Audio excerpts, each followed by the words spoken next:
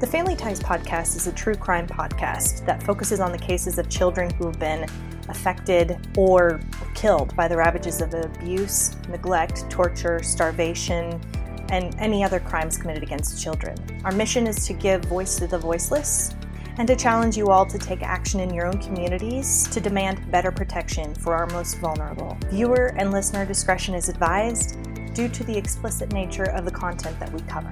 Welcome back to the Family Ties podcast. Kelly Ritchie here. Thank you all for joining me today. Before we get started, I'd like to invite each and every one of you to subscribe to my YouTube channel, like my videos, and share your thoughts and comments with me. And for those of you who are listening to the podcast, please rate and subscribe wherever you find your pods. I welcome your feedback, your suggestions, and your case recommendations, so please post away.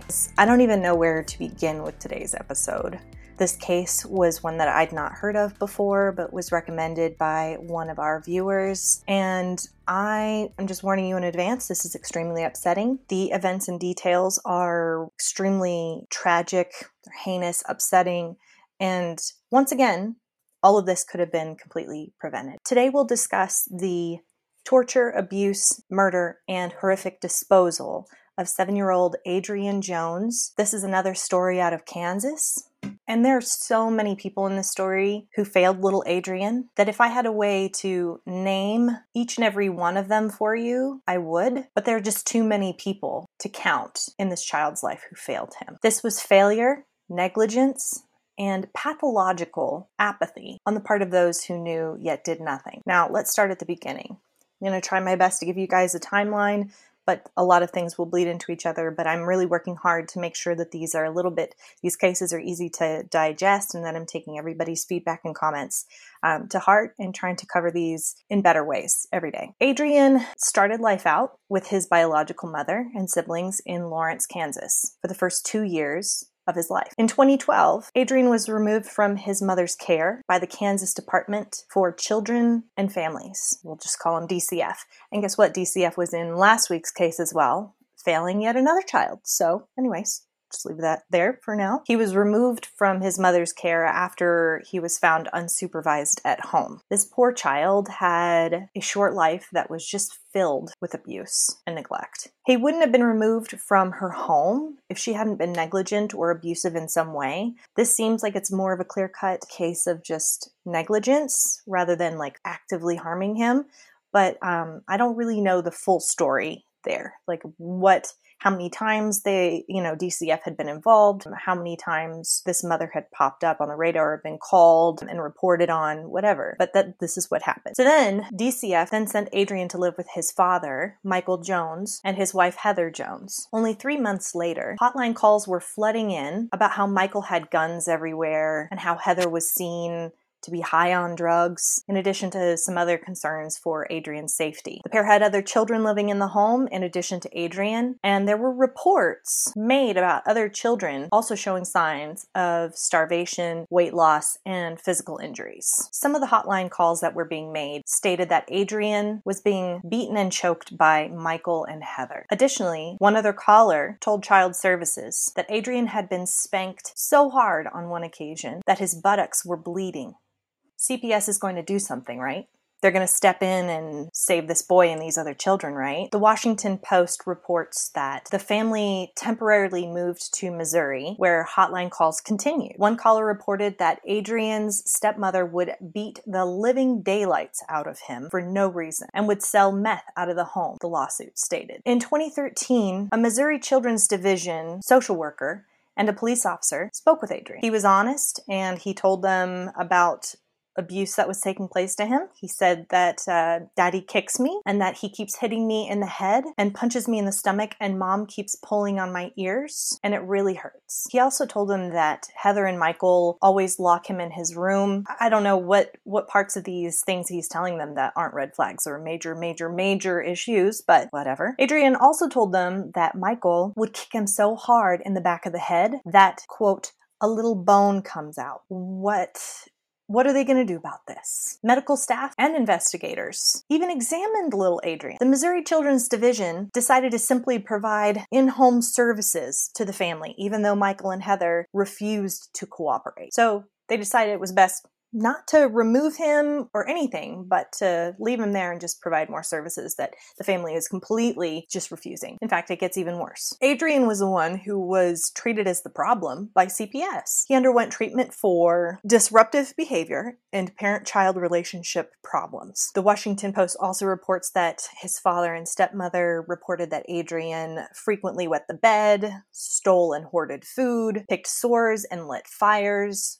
All of these things that are characteristics that are common in young victims of child abuse. At one point, Michael and Heather even asked authorities to remove Adrian from their home. Yet Adrian remained. Even though the children's division knew about abuse taking place, they left Adrian there to starve and die. There was plenty of evidence to corroborate Adrian's version of events of abuse and neglect. In fact, Adrian's own grandmother reported his abuse to DCF twice before he was murdered. So there's plenty of opportunities here to do the right thing or protect this child. Like, why would you not consider turning him over to the grandmother? I just don't understand so many things about this case. So then, more from the Washington Post reveals that for a period of several months in 2014, Adrian was placed in a residential treatment center in Grandview, Missouri, having been diagnosed with post-traumatic stress disorder. He was discharged on September 4th of 2014 on the condition, this is what gets me, you guys, that his father and stepmother follow an aftercare plan, including enrollment in school and therapy. The center did not follow up with Adrian after he was discharged, the lawsuit alleges. A month later, Adrian's stepmother emailed the boy's therapist at the treatment center saying Adrian was getting to be too much all over again. A year later, no less, Adrian would be dead. So just keep that in mind. Heather and Michael made it clear they didn't want Adrian. They didn't hide their abuse or neglect of him. Law enforcement and child welfare services didn't seem to care either. As a result, Heather and Michael did whatever they wanted with his precious little life, knowing that Adrian meant nothing to those who had authority to help. Child services knew that he was being neglected and abused and made a conscious decision to take a hands-off approach. Did CPS not even want to bother to find a safer place for Adrian to be placed, even short term? Some of the abuse was even documented on Michael and Heather's extensive security camera system that was set up around their property. According to the timestamps on the recorded footage, it looks like the abuse had been going on for at least the past 9 months. And to make matters even worse, the sick couple recorded Adrian's torture, abuse, and murder. Heather even saved their photos of abuse and torture of Adrian to her iCloud, and even shared these horrible photos with multiple people over Facebook and shared her stories of their intentional abuse with others. So when I talked about how many people existed that failed little Adrian, I'm including these people as well. The Washington Post reports that leading up to the boy's death, his stepmother, Heather Jones, often posted angry rants about Adrian and alluded to wanting to kill him, according to an affidavit that was obtained by the Kansas City Star. On Christmas Day, 2014, the stepmother made a reference on Christmas Day. Like, seriously, that just struck me in the face. I just now realized how messed up that is. That on Christmas Day, she made a reference to wanting to simulate an episode of The Walking Dead in which a character shoots a child in the back of the head. She went on to post, she might be the next blank was redacted, so I don't know what she likes to think of herself as, and have to feed some pigs a body. And that was on Christmas Day of December 2014 that she was already thinking. No one she shared these photos with or violent posts ever turned her over to authorities. Heather had even saved online ads she had found for straitjackets and blankets to transport human bodies. So when Heather was first being held on murder charges, she even went so far as to ask her landlady to log into her iCloud account so that she could have her photos of her kids saved. And while doing this for Heather, the landlord came across all of the photos depicting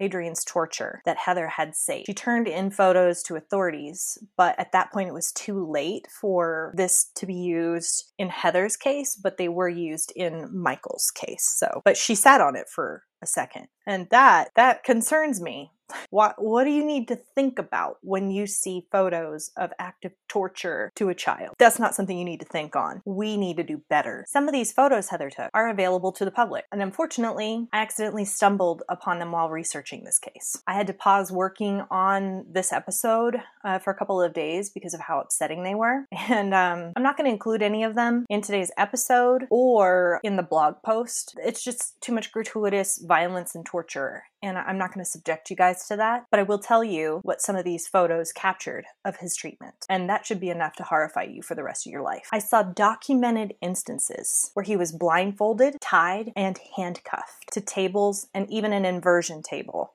one of those things that help you stretch out your body, and you can flip upside down in them. This kid would spend hours or even at least a day on this thing, just tied up. I mean, the inhumanity, the sheer inhumanity of all of this is just incredible. Don't forget for 1 second, though, there were other kids living in that household. Not only did Heather painstakingly document all of these instances, I don't even know if it's all of the instances or just the instances that were captured in photos. I don't know what else happened that maybe she didn't catch on camera. But she also took photos of his swollen ankles and arms and limbs where he'd been tied so tightly for so long that he would form musculature disfigurement from this treatment. Think about that. There was an awful photo I saw where his face was severely bleeding and deeply cut after he had his face bashed in by a broomstick. Heather took pictures of it all. She wanted to remember every single act of cruelty. To cause a cut that deep, they had to put some effort behind that blow. Like I said, I'm not including that picture here, but I can't imagine hitting myself hard enough in the face for it to split my face wide open. Just as a side note, I wonder how many concussions this child experienced at the hands of Heather and Michael. There's extensive security camera footage that shows him being forced to walk around the yard carrying tiki torches as punishment while Heather and Michael sit there and watch. But he's so weak and he's so emaciated, he can barely hold these poles. There's footage of him being forced to eat out of a maggot-filled bowl outside. He had to eat whatever little he had to eat. He had to eat while he was on his hands and knees with his hands tied behind his back. This is treatment that's worse than what you would do to a neglected dog. He was a walking skeleton. It literally looked like a picture of a third world child starving to death. I was shaken and shattered to see how emaciated he was in so much of this photographic evidence. Heather even took pictures of his protruding bones and his gaunt face. They were just so proud of what they were creating there. Michael and Heather relished the power they exerted to make this boy know he was helpless and to make him feel like the most unloved boy in the world. This is where I'm going to end today's episode,